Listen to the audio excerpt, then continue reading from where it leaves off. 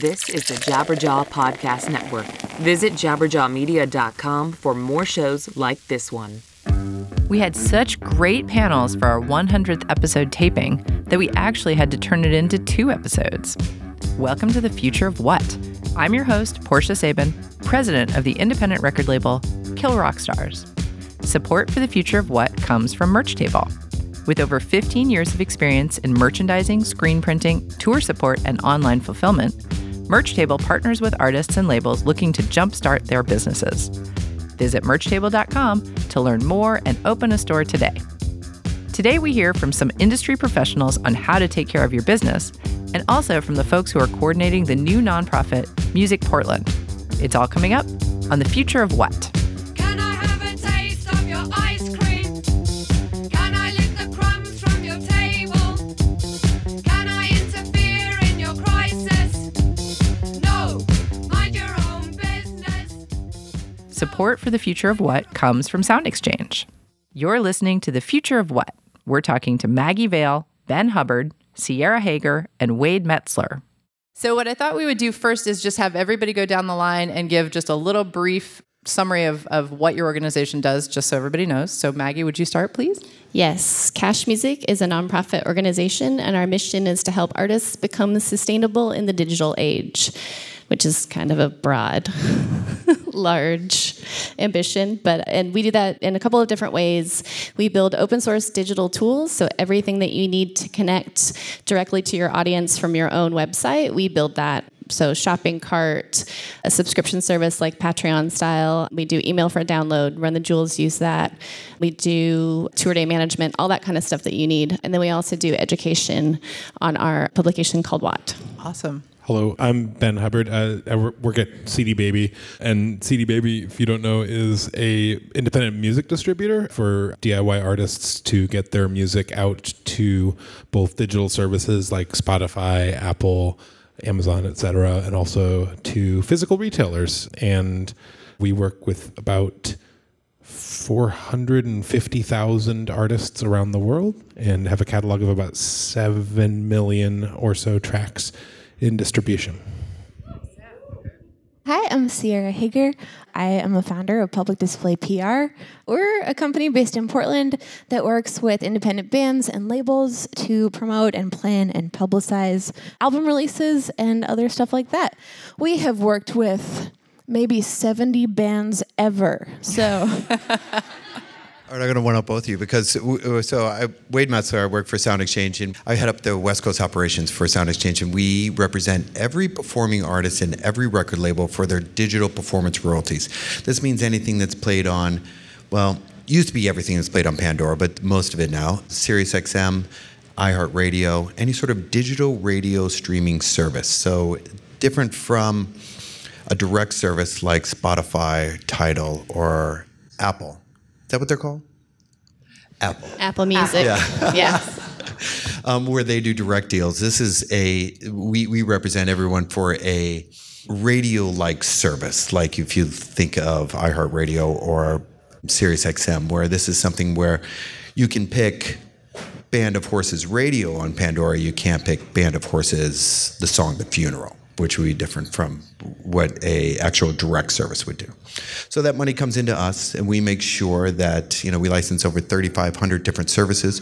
We make sure that that money, as it comes into us, 50% goes to the record label, 45% goes directly to the artist, not to the record label, so there's no recoupables or anything that comes out of that. 5% goes to the Musicians Union, AFM, to make sure that any sort of background musicians or background vocalists are paid on those songs as well.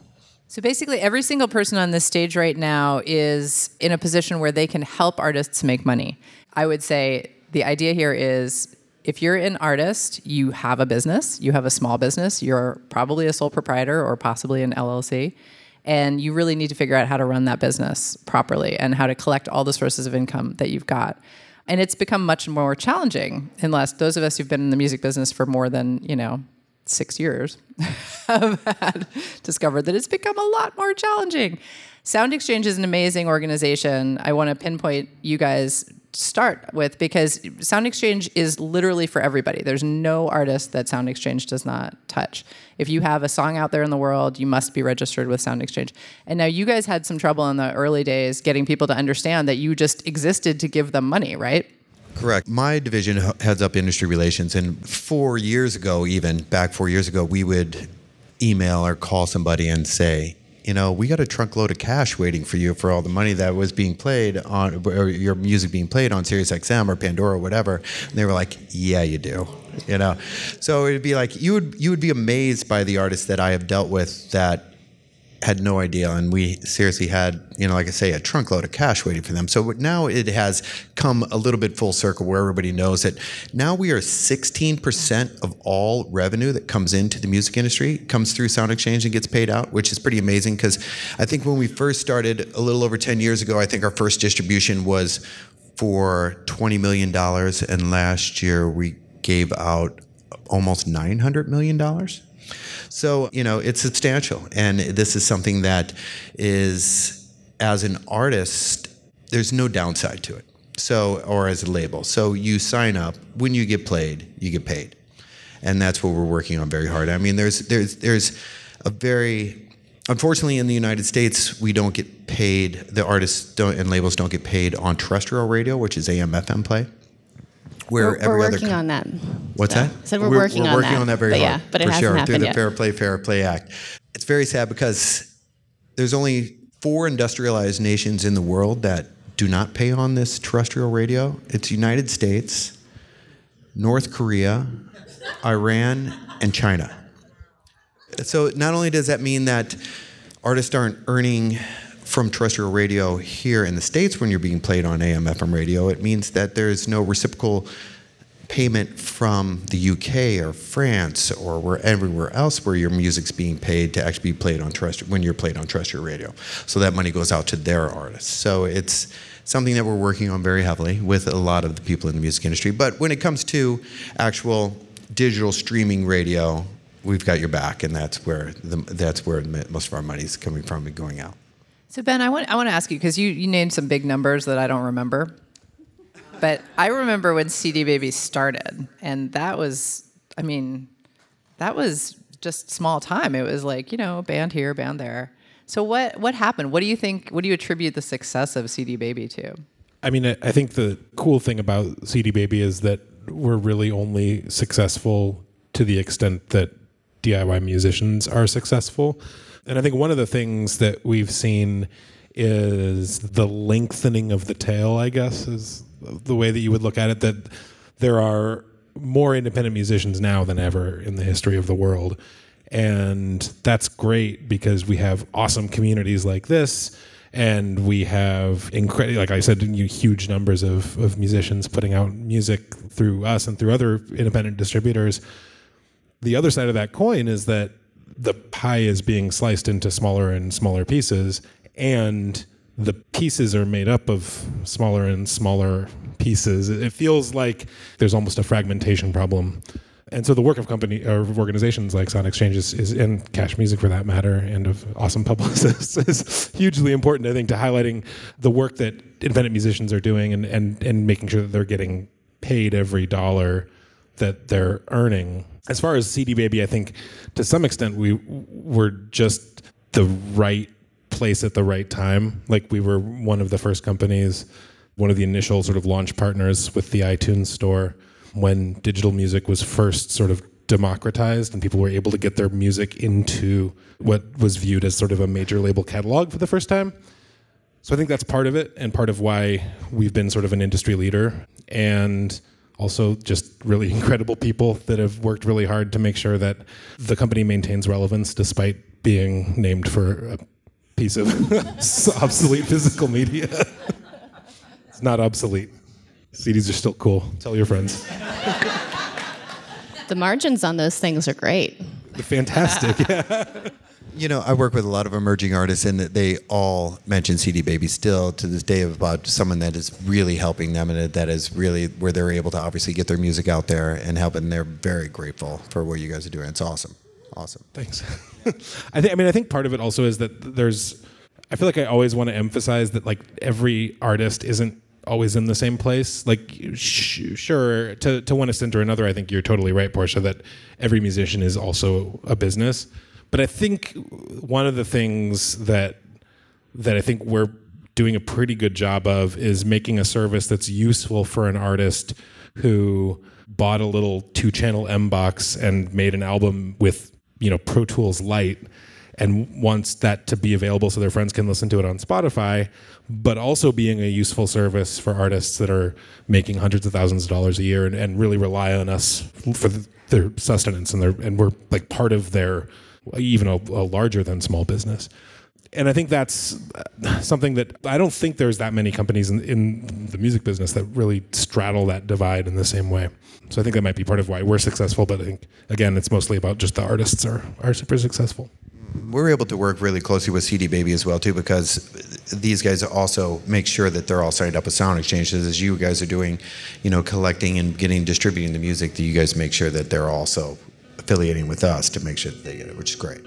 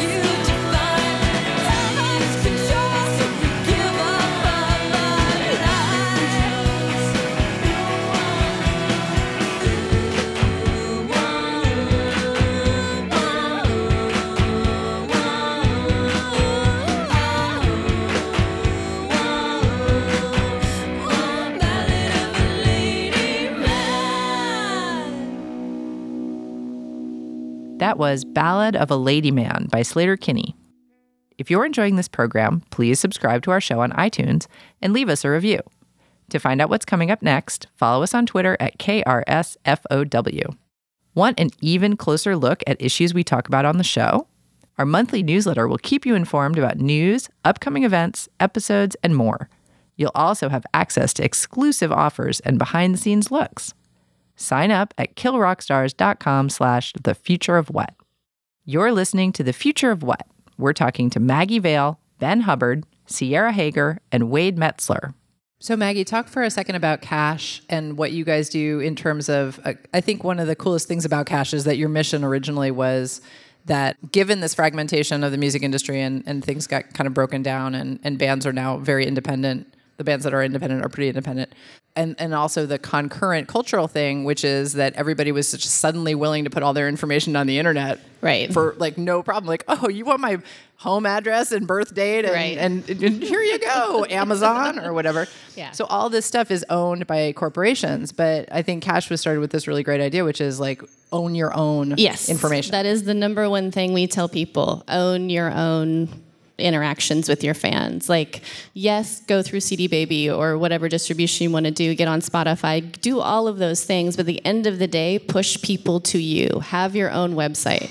Because if you want an actual career, those are the people that are going to take you further. Like I said earlier in the introduction, the biggest example of someone using Cash tools is Run the Jewels. They give away their albums for free in exchange for an email address. They now have like 700,000 people on their email list, which has seen them grow from here to, oh my God, I mean, and it's done with this sort of sense of respect that they give their fans back. But no, we've seen a rise of corporate consolidation on the internet faster than any other time in my life. It's like we keep watching how these businesses are funded. They take way, way, way, way too much money. And since I did the Future of What podcast, Patreon have taken another $60 million. Yes. Oh, yes. That is a business that is going to go away or be sold. You cannot build your audience there. It's not wise. I would advise against that sort of thing. But you see these businesses come and go, and they sell, they shutter. Gabriel Theodoris, I was talking to him, he's a rapper in Seattle. He was one of the first people that embraced MySpace. He had 80,000 fans on MySpace, and he woke up one day and they were gone. And we're just going to see that happen over and over and over again. So what we advocate is build your own website, use these tools. We don't take any money. The data is yours. Make sure and control that interaction. So really the main question for take control of your business is what's the number one thing you tell an artist about how they take control of their business? Yeah, I think that people come to us often sort of with this idea of like, I'm a serious band, I'm going to hire a publicist, and then my life will change. And I hope that is true. But I think really what we founded our business on is the idea that like, we can do lots of things that can change the trajectory of a band. We can give you lots of information. We can like help you like correct things that might not be working quite as well. But like ultimately, God, you control your own destiny. Sorry. Yeah, I guess that's my thing is work harder and be better and like don't be afraid to try and poke holes in the thing that you're working in, even though that's really scary. Yeah, but you do control your own destiny, and obviously your music does the talking. But now, I've been in music, I know it doesn't look it, but for over 25 years. And when I was first doing A&R, I was getting sent cassette tapes, and it was a very different time where you massage the relationship, and all of a sudden maybe they would come to Los Angeles, and then you could go meet them, and you could go see their show and have a meeting, etc. And now there's just so many tools to be able to expand your market, like with what you guys are doing in Cash Music is just insane. And it's these are great tools for everybody to take advantage of and to attempt to build your audience as big as possible. That's great. I mean, it's so much easier now. I think A&R's a piece of cake now. Oh yeah, nothing to it. Wade, I'm going on vacation. You can do it. I think there's also, along with the fragmentation of bands themselves, there's a concurrent fragmentation of like what you're talking about. Like there's all these different tools that you can use, and there's CD Baby, and there's Cash Music, and there's SoundExchange, and there's publicity. And figuring out like, oh my God, I'm overwhelmed. There's like, I need to be keeping up Facebook. We need to be doing Twitter. We need to be doing YouTube. And I think one of the things, I think part of what Maggie's getting at also is that like, sure, you can do all that, but like if you're doing that at the expense of your creative energy, and if you're not owning your interactions with your fans directly when you perform a show, and then like translating that interaction not into some like vanity number on your Facebook page, but into a real interaction with that fan by like face to face or with an email, like to some extent, like you're wasting it. Why pay Facebook for that? People ask me all the time, like, do I have to tweet? Do I have to do Instagram? I'm like, no, only do what you want to do, because it comes across as completely false and awful if you don't want to do it. Like, just, you can say no to certain things. You can like find where your community is, figure out where your strengths are, and focus on that. I mean, I think kind of what we're getting at though is just like, it's really fun to play music, and it's really fun to like be on a stage and have attention and stuff, but it's really hard to make it a business. That's why you don't know that many famous musicians, you know? So just like try harder and have more. Just end it there. Yeah, I think I don't know where we can go from there. I think that Sierra has the last word. So I would like everyone to please thank my panel very much for being here tonight. Thank you.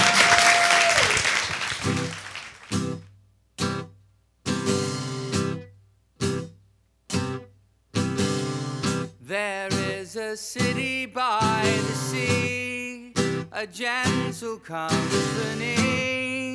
I don't suppose you want to. And as it tells its sorry tale in harrowing detail, its hollowness will haunt you.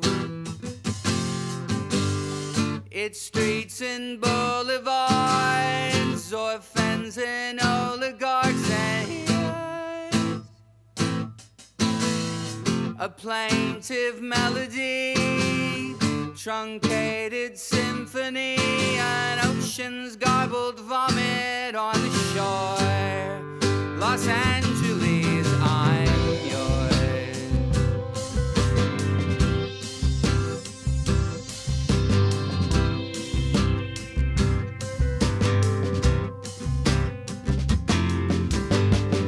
Oh, ladies pleasant and demure, sallow-cheeked and sure, I can see your undies.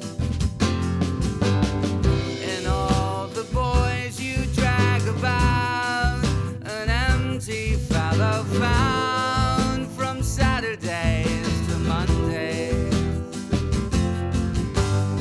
You hill and valley crowd, hanging your trousers down at heel. This is the realest thing, as ancient choirs sing, a dozen blushing cherubs wheel above Los Angeles, my love.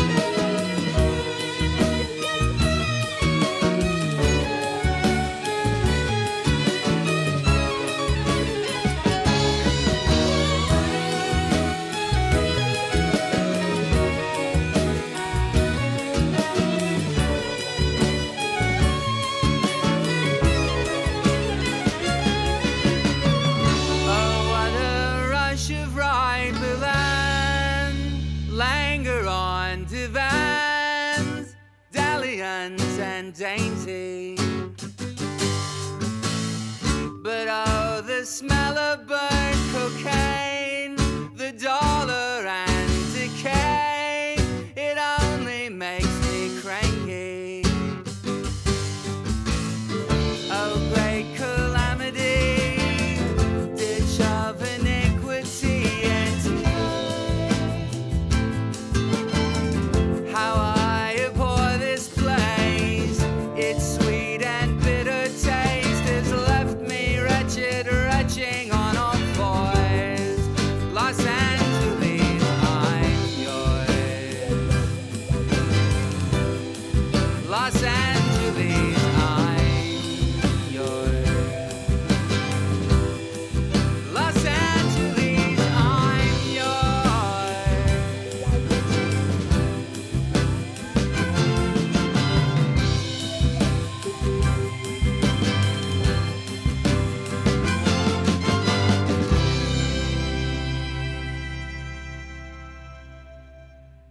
That was Los Angeles, I'm Yours by the Decemberists.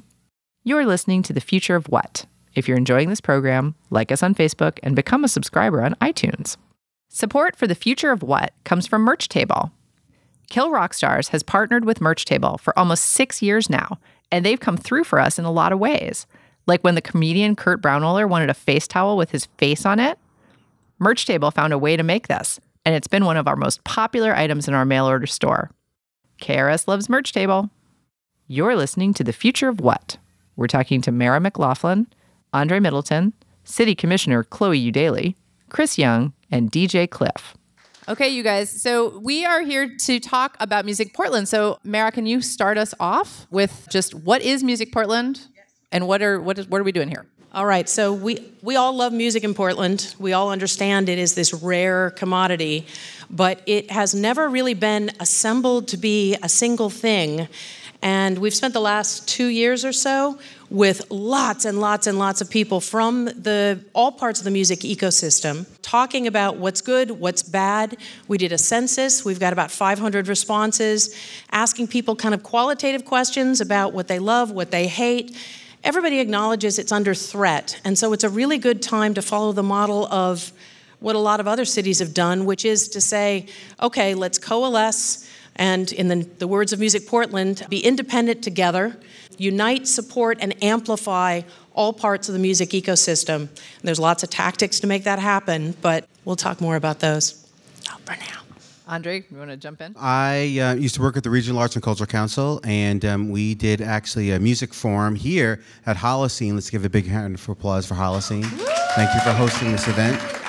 And like what Meara said, it's all about the ecosystem. How do we draw on different sectors, different people? And with me working with Friends of Noise, how do we get young people to realize their value, their creativity, and create a real pipeline, not just of musicians, but of young business people? I got to give a big prop to Portia for always talking about the business side of the music industry and getting young people to understand that it's a business and they have value and the work that they create is an important part of it. And I'm just thrilled to be here. Can we get a big round of applause also for DJ Klyph? Always holding it down. The big part of this is also just networking and realizing that there are a lot of people in different sectors that if we can just come together, marshal our resources, and really work together, we can make MusicPortland a real force. Absolutely. So I want to tell a teeny story here because I think it's relevant. So I was asked to go to a conference in Australia this summer in Adelaide, which if you don't know where Adelaide is, neither does anybody else. It is like literally the middle of nowhere. I mean, it's very much so. And I got off the plane and I'm in the airport in Adelaide and there is a whole wall painted in the airport that says, "Welcome music delegates to Adelaide, an international music city." And I was like, what? How did that happen? Right? Like that was just, I couldn't stop thinking about that because I was just like, what do we do that in Portland? Do we have a big, but we could. I mean, the Portland airport is very cool. There's a tender loving empire in the freaking Portland airport. Like we could make that happen if we can pull together and have a united voice, right? So I think MusicPortland is exciting to me because it seems like that's kind of the direction we're going in. Chris, what's been your experience? Because you've been working on this for the last couple of years as well. Yeah, definitely. I think for us, which this is what the future of what is great is focusing on the business of music. So I think that ultimately having artists think about what is their business side to their art, which is ultimately going to make them sustainable. And that's what we are always asking ourselves with MusicPortland. Yeah, it's great to release music and have shows and have parties and do all that kind of stuff. But how can we actually sustain this as something in 10 years, in 20 years, in 30 years? And we have so many places that we can look to for examples. You know, like Austin took a very proactive approach for how they dealt with some of their gentrification and growth issues and things like that. And a city like San Francisco seemed to take a very passive approach. So I think our goal here is to really combine together as a community and take an active approach to make our own destiny. What did Sierra say? Yeah. Is that going to be the theme of the night? Create your own destiny. Awesome. So this is not just for artists, right? I mean, the idea of Music Portland is that we're going to get everybody together. I mean, who was it? I think I just heard somebody told me that Ryan Wines of Marmoset said that we have a music scene in Portland, but we don't have a music industry. And I think that's a really powerful statement because I think we do have a music industry here. I think we've got lots of industry. We just don't have this coalesced vision of it, right? Yeah, exactly. In fact, as we look at it and we think you've got the musicians, you've got music makers, which are an incredible wealth of, amps and pedals and microphones and cables and drums and guitars, and people are actually creating stuff here. In fact, one of the things we are putting together is a Portland backline that can be used in a variety of situations that say, look, Portland is a music manufacturing center. We can fill out a complete backline with first quality stuff. In fact, I was just in London, walked into a pro audio shop. The center display, biggest display, was Audix microphones and ear trumpet labs in London. So it is absolutely already here that we are a music center for makers. We're a music center for production, world-class production facilities. We are with labels. We've got tons of labels. The key indie music distribution and licensing companies are here. None of that is by accident. This is a naturally coalesced group. It just needs to be formally coalesced. So by coming together, we can make everything more sustainable and grow it and make sure that all of the different entities that are benefiting from it, not just the musicians and the businesses to make a living wage, but make sure that the businesses that are locating here, because they are locating here in no small part because people want to live here, because there's great environment, there's great food, but there's great music culturally. It's nationally and internationally recognized. That shouldn't come free. So it's about connecting a lot of dots between the city and the corporations and the music industry in its own right. To bring all that stuff together, we should have a phenomenal industry, and we do not want to be San Francisco. So, Chloe, in Seattle, they had this Office of Film and Television, which has now become the Office of Film, Music, and Television. So what do you feel that the city's, everything that we've heard so far is that the city is very positive towards this, but what's your feeling? Towards Music Portland? Yeah, towards this idea of Music Portland. Do you think that this is something the city could get behind? Yeah, I think the council in general is fairly arts friendly, but you definitely have two champions of the arts on council, which is Commissioner Fish, who is our official arts commissioner, and me, his friendly sidekick. I just want to say, I was a bookseller for 22 years, but before I opened my bookstore, the Portland's music scene was really the center of my life. And my store was actually inspired by an all-ages music venue called the X-Ray Cafe. So, yeah, yay, X-Ray. Although my level of participation in the music scene has been as a fan and as a karaoke chanteuse, it's very near and dear to my heart. And I would just like to say that musicians are artists.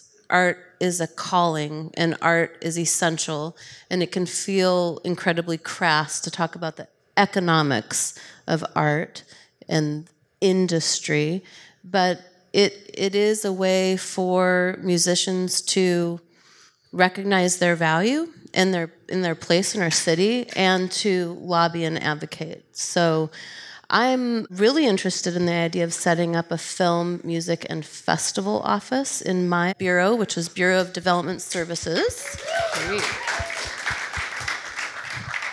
Who knew there was so much love in the audience for BDS? And that would basically create kind of a one-stop shop for people to come get permits. Sometimes you need permits from multiple bureaus. So, maybe there would be a concierge that would help you through that whole process. So I'm mostly just here to listen and learn and think about how the city could support Music Portland. Thank you. I think a point that you made about the one-stop shop is really important. As Portland is going through a variety of gentrification, displacement, there are a lot of people who want to be a part of this ecosystem, but due to historical issues around, racism and lack of access to equipment and a lack of access to spaces, I think it really is important to think about how people can get better on-ramps into that space. There are so many events, whether it's Mic Check, whether it's the Thesis, that are literally just holding on the space to create space. And I'd love to hear DJ Klyph talk about, the ground up, the grass level roots of people that are really trying to make a difference, yet they're still having to fight against some real systemic issues. Well, I think like you mentioned, there's definitely a history of that, but I also think that there's been a lot of growth, especially in the last few years. Mic Check actually came out of a situation similar to this, where a large group in Portland saw the need, the lack of support for the local hip hop community, and I was approached and said, "Hey, we have venues. What can we do? How can we help grow that?" And sometimes that's all it takes is someone recognizing a need, seeing what they have to give, and then offering that up. And the support has been really good thus far. It's continuing to grow. I think that it's interesting to hear the thought that some people feel like there's no industry here, because I can remember years ago when I first started working to build with the local community. That's what someone said to me when I asked, "Man, how come there's so much talent here? How come it's not moving forward?" And someone mentioned, "Well, there's no industry here." And I believe the same thing. I think that there have been little pockets throughout the city, and folk just weren't communicating with one another. And I don't necessarily think that's a negative thing. I think when you're in your space, sometimes you're just in your space. But when we get together like this and you hear, "Hey, I have a need over here," and someone says, "Hey, I have a way to meet that need," and you bring those people together, I think that's how you can grow the next thing. And that's where things like Mic Check and the Thesis and even KZME and X-Ray, and that's where these things came from, was somebody just had an idea and then someone moved on it. I think one of the other great things, props. I think one of the other great things that Music Portland can grow into is the notion of institutional awareness and knowledge that is passed on. I've been in Portland for going on 25 years, and whether it's clubs like Satyricon or Pine Street or Meow Meow or The Warehouse, and unfortunately, venues, they rise and fall. And at times, there's information, there's knowledge that could be shared across generations, which is one thing that Friends of Noise is trying to do. How do we make sure that young people have an awareness and a knowledge of experiences, of lessons learned? And unfortunately, I think so far in Portland, when like a space closes or a big event closes like Music Fest Northwest, that information stops with that. And I think Music Portland can figure out a way of extending that through, like I said, through time.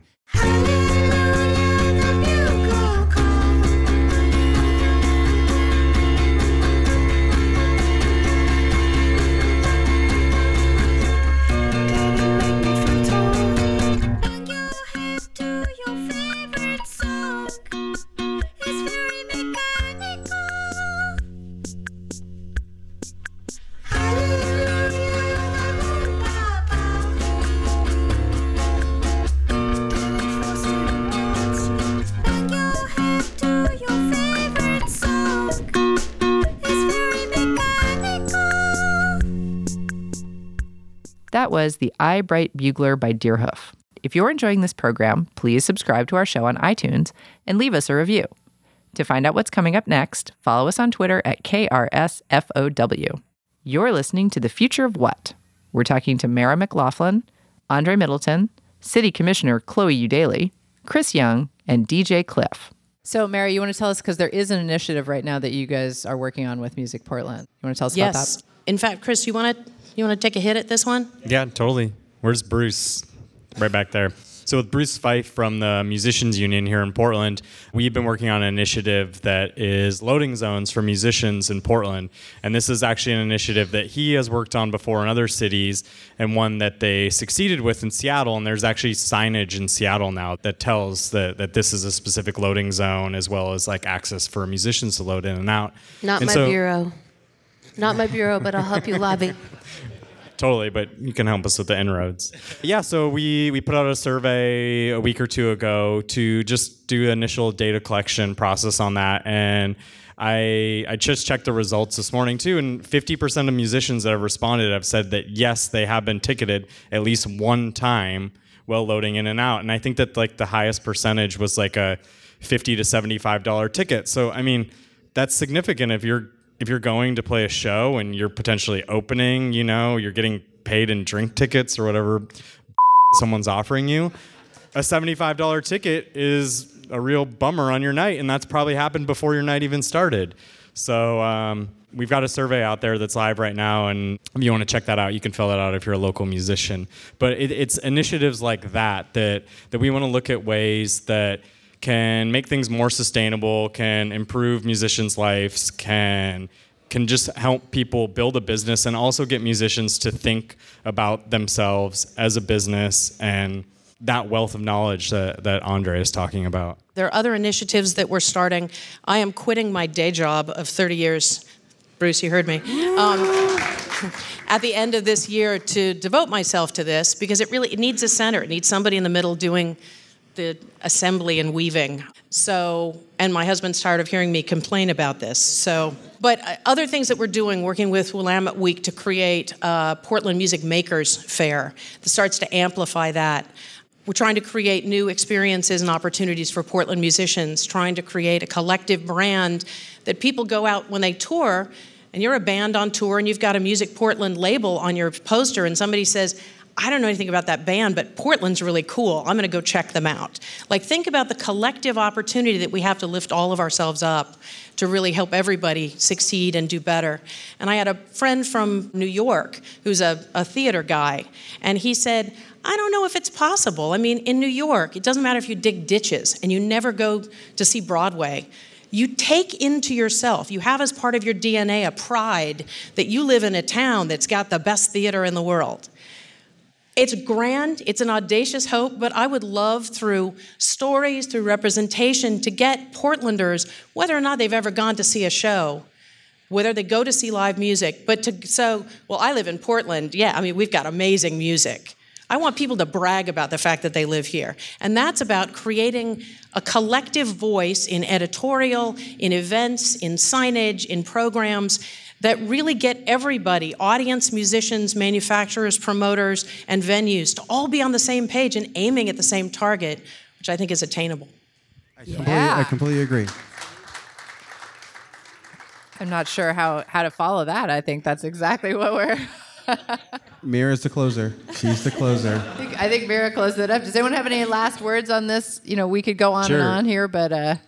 Meara mentioned Willamette Week, and I want to give them a big shout out and props for they have their Give Guide coming up very shortly, and it's supporting organizations like Friends of Noise and Rock Roll Camp for Girls and X-Ray, and letting people know that there are ways that you can not only contribute but participate in this process. Money talks, and other things walk, but it's important to realize that each of us has a real way of contributing to this music that is part of Portland. Absolutely. MusicPortland.org currently still has the census up. Raise your hand, get involved, share it with all your friends. We stand better together. And it'll be a new website soon. I would just add that there's some larger conversations to have. If we want to have a vibrant, vital music community, we also have to have an affordable city for everyone. So housing is essential. Of course, practice spaces, venues are essential. So I wanted to tell Klyph, who's gone now, that I am actually... back at the DJ booth. Hey, Klyph, I am committed to correcting some of those historical inequities in the treatment of different types of music venues through ONI and the Noise Office. It's a couple of the ironies of my job is I'm the commissioner in charge of noise, and I'm commissioner in charge of cannabis, and... all sorts of good stuff, but... Chloe for mayor.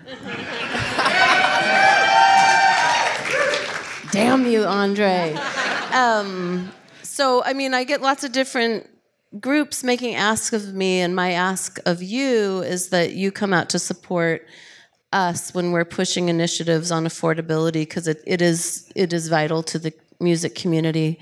And I also just want to give a shout out to our fire chief, who is an incredible guy, who is really committed to harm reduction, and he's also committed to working with people who are using kind of in improvised spaces to make them safer and kind of get to legal. One of my big concerns after the Ghost Ship fire was that we were going to see a citywide crackdown on these alternative spaces. And that was the first reaction, but I think we can take a more kind of informed, nuanced approach. And so I just love Chief Myers, and I like to give him props whenever I can. So we're looking at that too. Cool. Well, thank you so much to all my panelists. You guys are awesome. Thank you, Portia. Thank you so much. Thank you, Portia. And that's our show. The music we played today was used by permission. You heard Slater Kinney, The Decemberists, Deerhoof, and of course, our theme song, Mind Your Own Business by the Delta 5. Subscribe to our podcast on iTunes and leave us a review. For more info on our shows, check out our website at killrockstars.com/thefutureofwhat and sign up for our newsletter. Our program was engineered by Brent Asbury at Beta Petrol and is produced by Will Watts and Anna McLean. I'm Portia Sabin, president of Kill Rock Stars. See you next week. Can I have a taste of your ice cream? Can I lick the crumbs from your table? Can I interfere in your crisis? No. Mind your own business. No. This is the Jabberjaw Podcast Network.